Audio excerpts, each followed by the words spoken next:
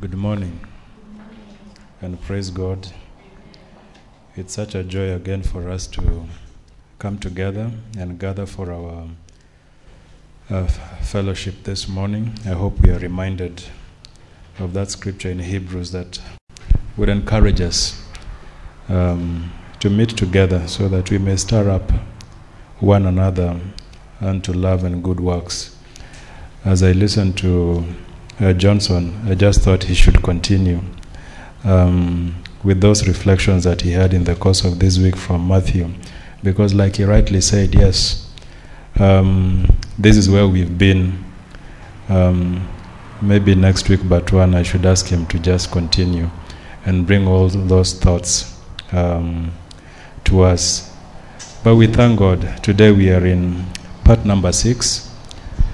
When we began this series, I just thought that we would do 2 to 3 lessons, and then we moved to something else. But it's becoming difficult to complete. But I don't think the emphasis is really in completing. The emphasis is for us to come to a good understanding of what God would want us to learn.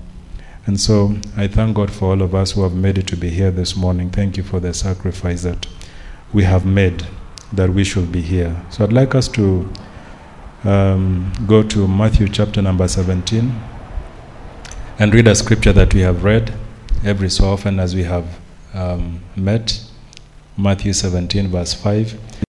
17 verse 5. Maybe by this time some of us have already memorized it, but this is during the transfiguration of Jesus. While he was still speaking, behold, a bright cloud overshadowed them, and suddenly a voice came out of the cloud saying, "This is my beloved Son, in whom I am well pleased. Hear him." God will use people like you and I, but ultimately it is him that we are to hear. And in John chapter number 2 verse 5, they turned to wine. When they ran short of wine, and the man, Jesus in verse 4 tells her, "What does your concern have to do with me? My hour has not yet come." And in verse 5, his mother said to the servants, "Whatever he says to you, do."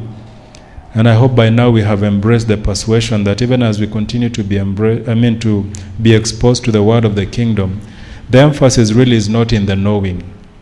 It is good for us to know, but the emphasis is in the doing. Because when we stand before God, as you read Revelation 2 and 3, 7 times Jesus says, "I know your works." He doesn't say, "I know your words." And so, whatever he will tell us, even as we study individually, and even as we listen in this morning, that whatever he will tell us today, that we will do. And we have a good example in Ruth chapter number 3 verse 5. After Naomi, a type of the scriptures, gives instructions to Naomi, she makes a commitment in Ruth 3 verse 5. And she said to her, "All that you say to me." You read verse 6, the scriptures tell us, "So she went down to the threshing floor," and according to, we'll go to our lesson, part number 6, and read our head scripture, Matthew 16 verse 24 to 26. Then Jesus said to his disciples, "If anyone desires to come after me, let him deny himself and take up his cross and follow me. For whoever desires to save his life will lose it. But whoever loses his life for my sake will find it. For what profit is it to a man if he gains the whole world and loses his own soul? Or what will a man give?" Should be 5 parts of this lesson. We have learnt the following from this head scripture. The coming after Jesus is an individual choice and an individual responsibility. That is to mean that you cannot come after him for me, neither can I for you. But that we have also seen that this individual choice and responsibility is made on a daily basis. that even today we have to make that conscious decision to come after him. And it involves a threefold action: to deny or disown self, to take up the cross, and to follow him. To take up the cross and to present our bodies a living sacrifice, as Paul writes in Romans 12:1, are two ways of saying the same thing. That which is still in bondage to sin, our unredeemed soul, the self-life, is to be kept continually in a state of dying, so as to remain in subjection under our fully redeemed spirit, even as is pictured in baptism. You know, baptism is a one-time event, but from the time we are baptized, we are to continue to place the man of the flesh under the waters. And to deny ourselves, to take up our cross and follow the Lord, is the same action as losing our soul, our life, laying down our self-life for his sake. And we have only two choices, dear friends: either to lose now and profit then, or to profit now and lose then. The choice is ours. And 2 weeks ago, we were focusing on this last part, the perception of Christ. Because in the scriptures that our brother Johnson read in Matthew 16, verse 14, Jesus asks his disciples, "But who do you say that I am?" And perception refers to the way in which something or someone is regarded, understood, or interpreted. And going by the response that the disciples gave, the Jews perceived Jesus differently. To some, he was John the Baptist. To some, he was Elijah. To some, he was Jeremiah. And to some, he was one of the prophets. And as Johnson was reading those scriptures, I was asking myself, did Jesus not know what the Jews thought about him? What do you think? Did he know? Yes, he knew. But he went ahead to ask. And I believe it is for the benefit of you and I who are seated here this morning. And so to some Jews, Jesus, who was the carpenter's son, and to others, he was the son of Mary. To others, he was the brother to James, the brother to Joseph, Simon, Judas, and some sisters whose names I'm yet to find out. To others, Jesus was the carpenter himself. And to others, he was the son of Joseph. And we did see then that all this was true. Jesus was indeed the son of the carpenter. He was the son of Mary and Joseph. He was the brother to James, Joseph, Simon, Judas, and the sisters. But as a result of their perception, we to the identity of Christ, not the Spirit. And to this extent, we did see that their minds were blinded. The Jews had viewed both Joseph and Moses as a self-imposed ruler or rulers. And having delivered the Israelites from their oppression in Egypt, the Lord provided inheritance. Then it is incumbent upon us to feed on nothing else but manna. And manna, we saw, was the supernaturally provided food that God had given to sustain them through their wilderness journey, providing everything that they needed for health and well-being. I don't know whether from your history you would see that these children of Israel, as they walked through the land of the wilderness, they did not have a change of clothing, even the shoes. And you wonder, how do you wear the same shoe for 40 years? Were they not growing? You know? What about their clothing? I'm sure maybe none of us would be comfortable wearing the same cloth, maybe for a year, but these guys had to do it for 40 years. I wonder what that means. I do not know as yet. But we saw that the children of Israel despised God's provision. They looked backwards to the Egyptian delicacies, which they ate freely. And rather than receiving what God had provided for them, they changed it in an attempt to make it more palatable for them. And they even go to the extent of loathing the provision that God made for them.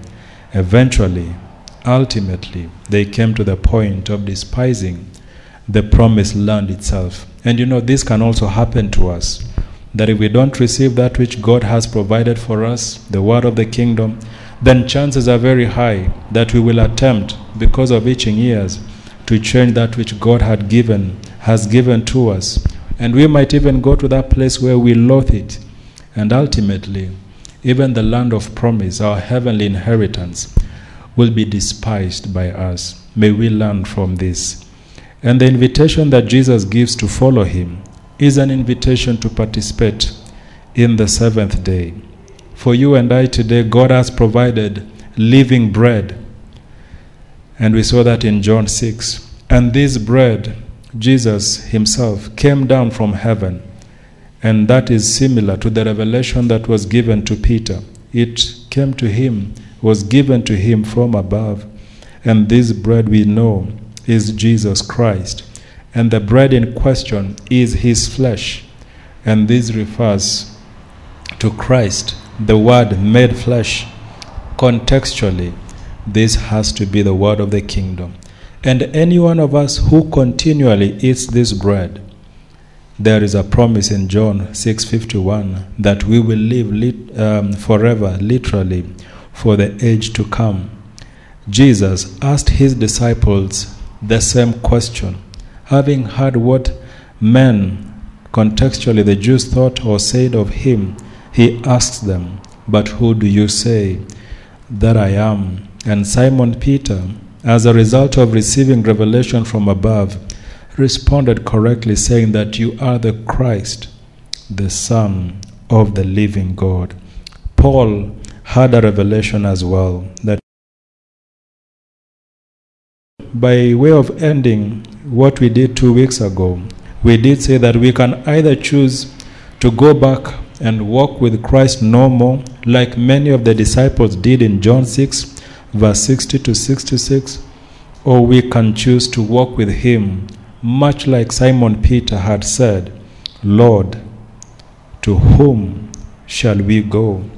You have the words of eternal life," literally speaking, age-lasting life. And the scriptures that were read to us in Matthew 16:13 that Johnson read, when you think about it, the response that the Jews gave of him, some say John the Baptist, some Elijah, others Jeremiah or one of the prophets, it causes us to ask the question, did they not know who Christ is? Because in that lesson 2 weeks ago, we asked, how did this revelation come to Peter? But also we asked ourselves, what was it about Jesus that had not been disclosed to them? And I find that it is impossible for us to answer the question, who do you say that I am, without going back even to his birth. And so today I'd like us to look at the birth of Christ, the Son of the living God. There seems to be a culture that when one rises to that level of prominence, as you might have seen in the course of this week, the media will want to investigate, where was this person born? Which school did he go to? I wonder whether that information is helpful anyway. But maybe it does put matters to context. And so I'd like us to look at the birth of Jesus. I know this is a message that comes in December, but bear with me, December is not here. But let us look at the scriptures and examine the birth of Christ. The fall of man, as we have been learning, necessitated his redemption. And to do this, God made a promise of a Redeemer, who is none other than Jesus Christ. Reading the words of Genesis 3 verse 15, this is God speaking to the serpent, "And I will put enmity between you and the woman, and between your seed and her seed. He shall bruise your head, and you shall bruise his heel." Who is the seed of the woman? Jesus Christ. And who is the seed of the serpent? Because God says, "And between your seed," the seed of the serpent, "and her seed," the seed of the woman. And the seed of the woman, rightly, is Christ. So who is the seed of the serpent? Antichrist. Thank you. So let's continue. That the prophecy of Christ's incarnation took approximately 4,000 years before it was fulfilled. Paul in Galatians 4:4 writes, "But when the fullness of the time had come, God sent forth his Son, born of a woman, born under the law." So let us examine the events that led to the birth of Jesus, the Christ, the Son of the living God. We know that God sent angel Gabriel to Mary, who was betrothed to Joseph. Reading Luke 1:26-27. Now in the 6th month, the angel Gabriel was sent by God to a city of Galilee named Nazareth, to a virgin betrothed to a man whose name was Joseph, of the house of David. The virgin's name was Mary. And we are reminded that angels do God's bidding or his word. From Psalm 103 verse 20, "Bless the Lord, you his angels, who excel in strength, who do his word, heeding the voice of his word." So much so that when we see angels working, as we might see in Genesis 19, it is as if God himself is doing the work. And the message to Mary was very precise, continuing in verse 30-33. "Then the angel said to her, 'Do not be afraid, Mary, for you have found favor with God. And behold, you will conceive in your womb and bring forth a son, and shall call his name Jesus. He will be great, and will be called the Son of the Highest.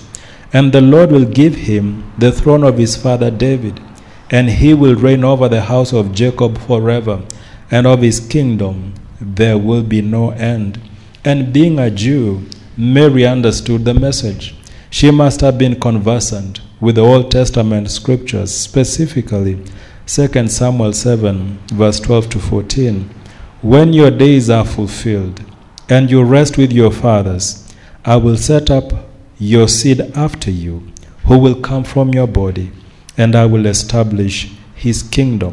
He shall build a house for my name, and I will establish the throne of his kingdom forever. I will be his father, and he shall be my son." And so when the angel speaks to Mary, it's bringing this word in 2 Samuel to fulfillment. And even as we read in Matthew 17 verse 5, when the voice came from the cloud, it says, "This is my beloved son," fulfilling verse 14 of 2 Samuel 7. Nevertheless, there was a problem, so to speak. Mary had a dilemma. And in verse 34, "Then Mary said to the angel, 'How can this be, since I do not know a man?' And the angel told her that the birth of her son was a matter of divine origin. And the angel answered and said to her, 'The Holy Spirit will come upon you, and the power of the highest will overshadow you. Therefore also that Holy One who is to be born will be called the Son of God.'" And Jesus, being the Son of God, is a fulfillment of the prophecy that we have read in 2 Samuel 7. And the moment the angel spoke these words, there is an attitude that we see that Mary demonstrates in her response. "Then Mary said, 'Behold, the maidservant of the Lord. Let it be to me according to your word.' And the angel departed from her." And you know, every Monday we've been learning about a bondservant. Mary was a maidservant of the Lord. That is to mean that she had set aside her will, subordinated her will to that of the Lord. And in this response, we find an expression of Mary's choice to trust in the Lord, as we know from Proverbs 3 verse 5. "Trust in the Lord with all your heart, and lean not on your own understanding."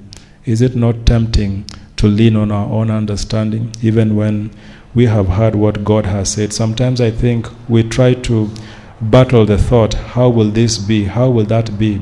But you know, Mary just said, "Let it be to me according to your word." Now, despite the dilemma that Mary had and the assurance that the angel had given her, there was another problem. Joseph intended to put Mary away. In Matthew's Gospel, chapter 1, verse 18 and 19, Now the birth of Jesus Christ was as follows. After his mother Mary was betrothed to Joseph, before they came together, she was found with child of the Holy Spirit. Then Joseph, her husband, being a just man, and not wanting to make her a public example, was minded to put her away secretly. And an angel of the Lord appeared to him in a dream. But while he thought about these things, behold, an angel of the Lord appeared to him in a dream, saying, Joseph, son of David, do not be afraid to take to you Mary your wife, for that which is conceived in her is of the Holy Spirit, and she will bring forth a son, and you shall call his name Jesus, for he will save his people from their sins. That Joseph's action of taking Mary as his wife would result in the fulfillment of God's word through his prophet Isaiah. Reading verse 22 of Matthew 1. So all this was done that it might be fulfilled, which was spoken by the Lord through the prophet, saying, Behold, the virgin will be with child, and bear a son, and they shall call his name Emmanuel, which is translated God with us. And this prophecy is found in Isaiah 7, verse 14. You see, when you look at all these things that are unfolding, the dilemma that Mary has, the intention by Joseph to put her away, and the ensuing actions, you come to only one persuasion, that the plans and the purposes of God cannot be thwarted. And we have known this from Isaiah 46, 9 to 10. Remember the former things of old, for I am God and there is no other. I am God and there is none like me, declaring the end from the beginning, and from ancient times, things that are not yet done, saying, My counsel shall stand, and I will do all my pleasure. It was up to Joseph then to make a choice. Would he follow that which was revealed to him or told him in the dream by the angel, or would he continue with his own persuasions? But we see that Joseph almost follows the same example like Mary. He obliged. He did not challenge like Mary or debate the message given to him. In verse 24 of Matthew 1, then Joseph, being aroused from sleep, did as the angel of the Lord commanded him, and took to him his wife, and did not know her till she had brought forth her firstborn son, and he called his name Jesus. When you think about the choice by Joseph and Mary, it almost brings me to the conclusion that they had done that which Jesus spoke about in John 13:17. If you know these things, blessed are you if you do them. Joseph did not go and find the 10 steps to make a decision. He did not brood over it for 2 weeks. The scriptures just say that he did as the angel of the Lord had commanded him. And to this extent, we can say that Joseph loved God. Many of us would profess to love God, myself included. But I think as we have come to know from the word of the kingdom, loving God has nothing to do with our singing that song that even brings us to tears. But loving God has everything to do with doing what he has said, because Jesus in John 14:21 says to us this morning that he who has my commandments and keeps them, it is he who loves me. And he who loves me will be loved by my Father, and I will love him and manifest myself to him. Do we love God this morning? And as a result of the choice that Joseph made, everything fell into place as God had designed them. Don't we know from Romans 8:28 that all things work together for good to those who love God? Not those who say they love God, but to those who love God, who are the called according to his purpose. And maybe it is for us to just be reminded that God esteems obedience to his word more than anything else. This is what Samuel told Saul in 1 Samuel 15:22. Has the Lord as great delight in burnt offerings and sacrifices as in obeying the voice of the Lord? Behold, to obey is better than sacrifice, and to heed than the fat of rams. I think we have a good illustration of one who chose to obey the Lord in Joseph and Mary. Then let's follow the journey towards the birth of Christ. There was a journey that they made to Bethlehem. At the time of Jesus' birth, the Jews were under Roman oppression. Caesar Augustus issued a decree for the entire world to be registered. Reading Luke 2:1-2, and it came to pass in those days that a decree went out from Caesar Augustus that all the world should be registered. This census first took place while Quirinius was governing Syria. Joseph and Mary therefore begin a journey to Bethlehem. Continuing in verse 3, so all went to be registered, everyone to his own city. Joseph also went up from Galilee, out of the city of Nazareth, into Judea, to the city of David, which is called Bethlehem, because he was of the house and lineage of David, to be registered with Mary, his betrothed wife, who was with child. And we see there is submission from Joseph's part to authority, because Romans 13:1-2 reminds us even this morning, let every soul be subject to the governing authorities. For there is no authority except from God, and the authorities that exist are appointed by God. Therefore, whoever resists the authority resists the ordinance of God, and those who resist will bring judgment on themselves. I wonder, how are we doing with respect to our submission to authority? You know, some of the decisions that authority makes may not be very palatable to us. I wonder, do we resist such ordinances when they come? How are we relating to authority at our places of work, for example? How are we dealing with authority at our county level, for example? And all that which will happen, may we follow the example that Joseph had in his submission to authority, because it is a work of faith. I think the greatest dilemma for me as I began to be introduced to the word of the kingdom was that even if such a decree that came from authority was or had negative impact on me, it really did not matter. What I needed to do was to submit, because those in authority and those things that they have put in place, their obedience really was not a matter between them and me. It was a matter between them and God. And I think progressively God has helped me to just come to that persuasion. And as we see Joseph therefore submitting to authority, we can see that the steps of a righteous man are ordered of the Lord, and that we know from Psalm 37:23.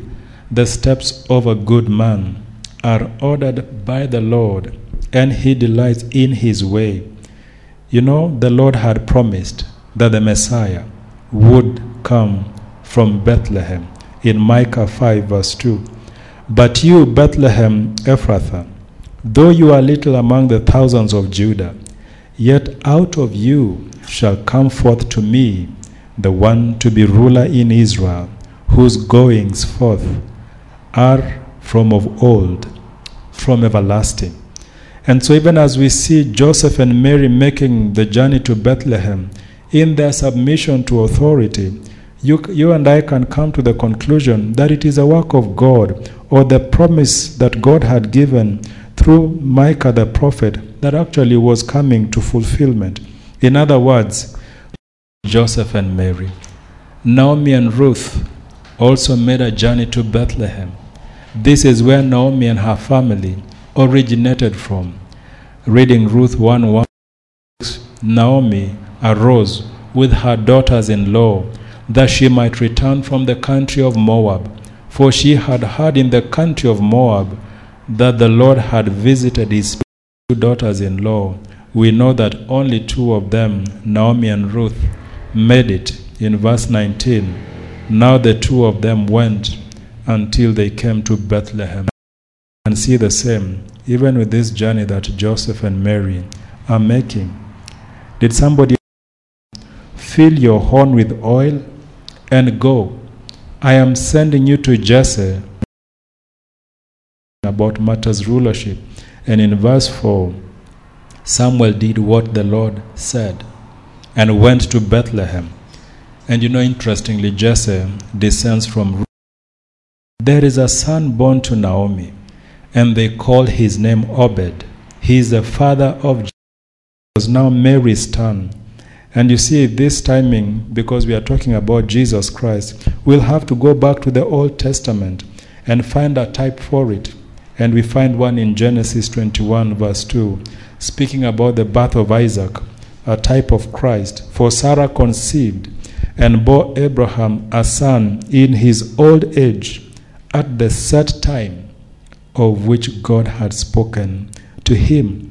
And like we read in Galatians 4:4, but when the fullness of the time had come, God sent forth a son, born of a woman, born under the law. And not only do we see that births are connected to time, but also with pain. Because Jesus in John 16 verse 21 would say that a woman, when she is in labor, has sorrow, because her hour has come. But as soon as she has given birth to the child, she no longer remembers the anguish for the joy that a human being has been born into the world. Continuing with the journey towards the birth of Christ, there was no room in the inn. Mary gave birth to her firstborn son, and she wrapped him in swaddling clothes and laid him in a manger. That is what Luke records in Luke 2 verse 7. And she brought forth her firstborn son and wrapped him in swaddling clothes and laid him in a manger. And the Greek word manger comes from another Greek word which means to eat. A manger or a crib is a wooden or stone feeding trough or food box that holds hay for larger farm animals like cattle, horses, and donkeys, and they were located wherever livestock were. For example, places like stables, corrals, or caves. And mangers are well supplied with fodder. The Greek word translated manger is also the word for stall.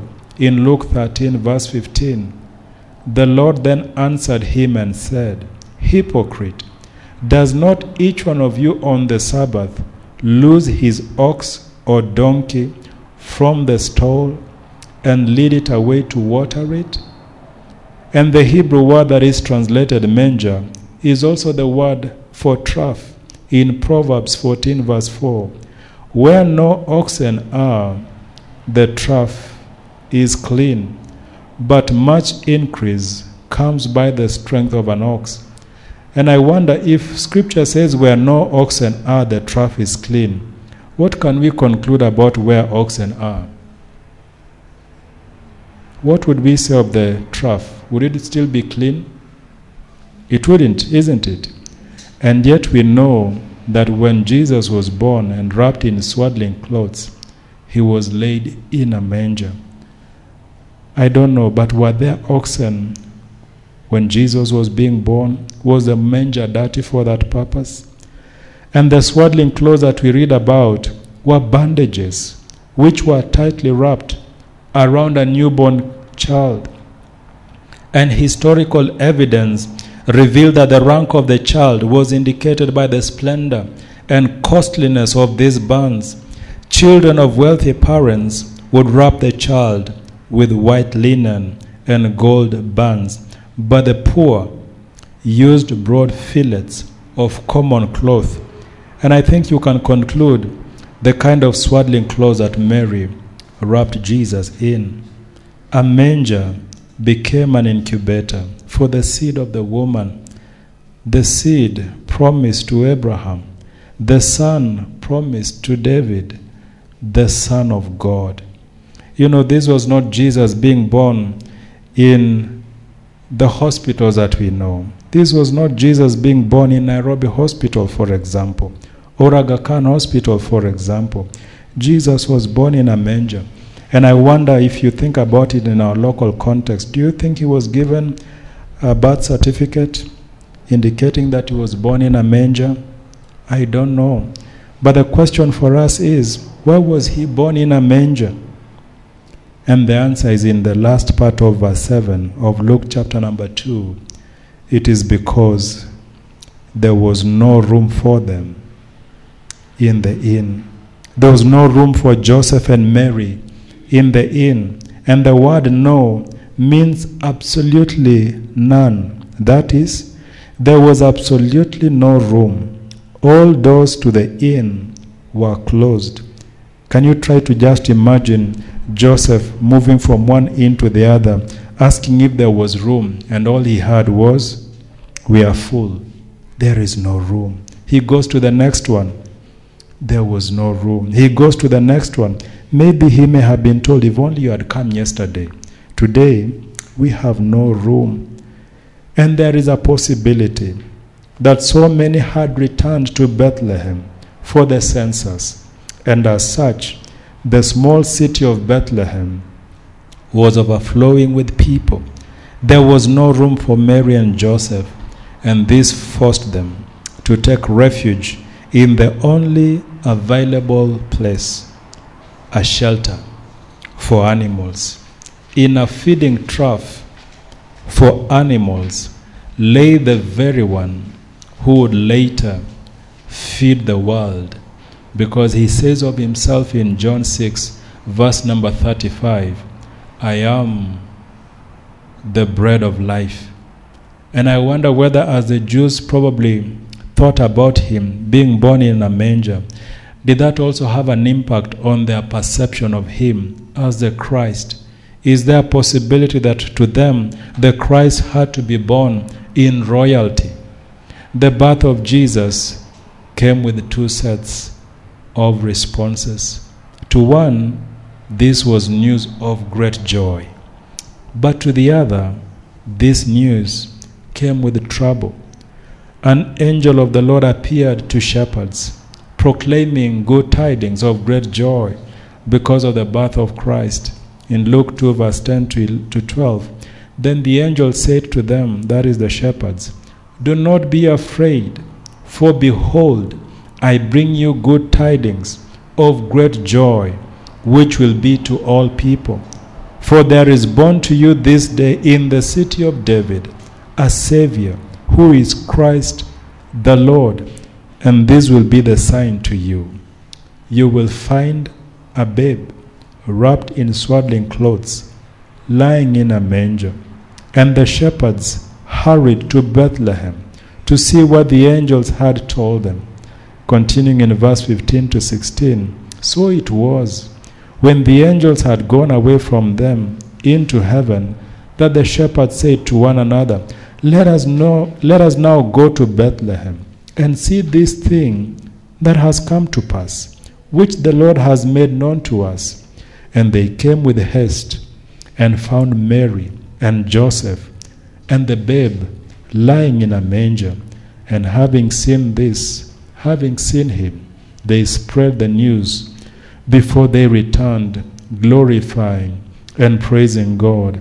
In Luke 2:17, "Now when they had seen him, they made widely known the saying which was told them concerning this child." And this can only be an allusion to what we have read in verse 10 and 11, that "For there is born to you this day in the city of David a Savior, who is the Christ," or rather, who is Christ the Lord. We also see another group of people, wise men who came to Jerusalem. How many wise men were this? Were they 3? Is that how we were taught? Like I was? 3 wise men? Let's read if they were 3. Matthew 2, verse 1 to 2. "Now after Jesus was born in Bethlehem of Judea, in the days of Herod the king, behold, how many wise men? How many? We don't know. Wise men came from the east to Jerusalem. I don't know where the number 3 came from. You see what the word of the kingdom has done to us. Verse 2 saying, where is he who has been born King of the Jews? For we have seen his star in the east and have come to worship him. Jesus was born King of the Jews, just like the wise men said. And in fact, Jesus affirmed this when he had a conversation with Pilate in John 18:37. Pilate therefore said to him, are you a king then? Jesus answered, you rightly said that I am a king. For this cause I was born, and for this cause I have come into the world. You know, when you think about Jesus after he was handed over to the chief priests and ultimately to Herod and then Pilate, when they asked him a question, he didn't say anything. He kept quiet. But it sounds to me as though when matters to do with his identity were put to the test, Jesus gave an answer. Herod and all Jerusalem, they were troubled at the news that there was one who was born King of the Jews. In Matthew 2 verse 3. When Herod the king heard this, he was troubled, and all Jerusalem with him. And Herod gathered all the chief priests and scribes to inquire where the Christ was to be born. It's very interesting when you read verse 4 that he called all the chief priests and the scribes to inquire where the Christ was to be born. Even Herod could connect the King of the Jews with the Christ, and yet the Jews did not. I wonder why. He secretly called the wise men to inquire about the birth of Christ. But we know that the wise men, after going on with their journey and seeing the young child with his mother, they worshipped him. You know, in verse 11 of Matthew 2. And when they had come into the house, they saw the young child with Mary, his mother, and fell down and worshipped him. And when they had opened their treasures, they presented gifts to him, gold, frankincense, and myrrh. And these wise men were warned in a dream not to return to Herod as he had instructed them. They were instead told to take a different route, and they obliged. And when Herod learnt about it, he gave instructions to put to death all the male children from 2 years old and below. Simeon was a just and a devout man, and he was waiting for the consolation of Israel, and the Holy Spirit was upon him.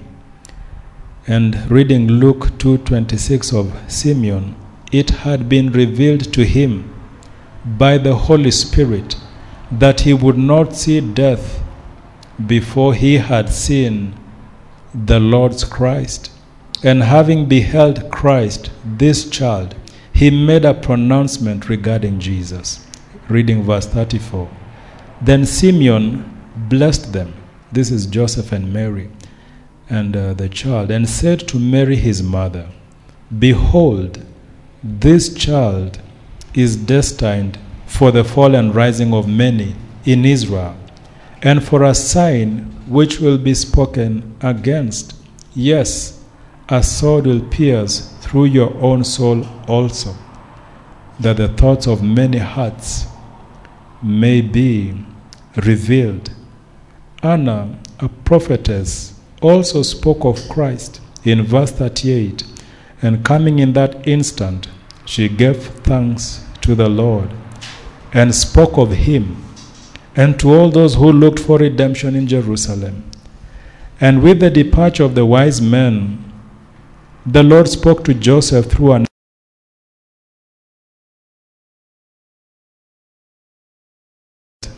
God instructs him to take his family and flee to Egypt going back to Matthew's account in chapter 2, verse 13 and 14. Now when they had departed, behold, an angel of the Lord appeared to Joseph in a dream, saying, Arise, take the young child and his mother, flee to Egypt, and stay there until I bring you word, for Herod will seek the young child to destroy him. When he arose, he took the young child and his mother by night and departed for Egypt. And even this journey to Egypt was not random. It was purposeful, because reading the last verse in verse 15, and was there until the death of Herod, that it might be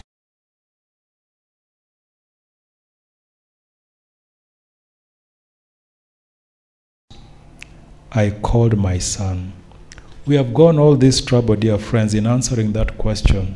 How is it that some said Jesus is John the Baptist, some Elijah, some Jeremiah, some a prophet? How come to them Jesus was not the Christ? What was it about him that had not been revealed to him?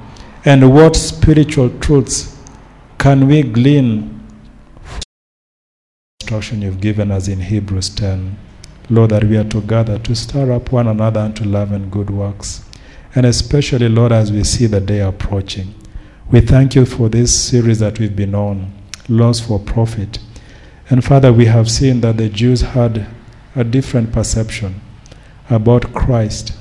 And Lord, later on, you asked the disciples the same question, but who do you say that I am? I pray that, Heavenly Father, we shall align ourselves with that which Peter said, that it shall be revealed to us who you truly are. And this has everything to do with Christ and his coming kingdom. Gracious God, we have seen that Lord, we ask you to help us, Lord, that there will be room in our hearts, dear God. We thank you, God, and we bless you and pray that even as we begin a new week, that you may go ahead of us, dear God, and that you'll help us to continue to reflect on these truths. And the Lord, even as we do so, that you shall bring us to a good understanding of it. And the Lord, if it pleases you for us to gather again on Sunday, the Lord, we will not forget to thank you. We bless you and we honor you, because we pray in Jesus' name. Amen. Thank you so much. And we invite Johnson.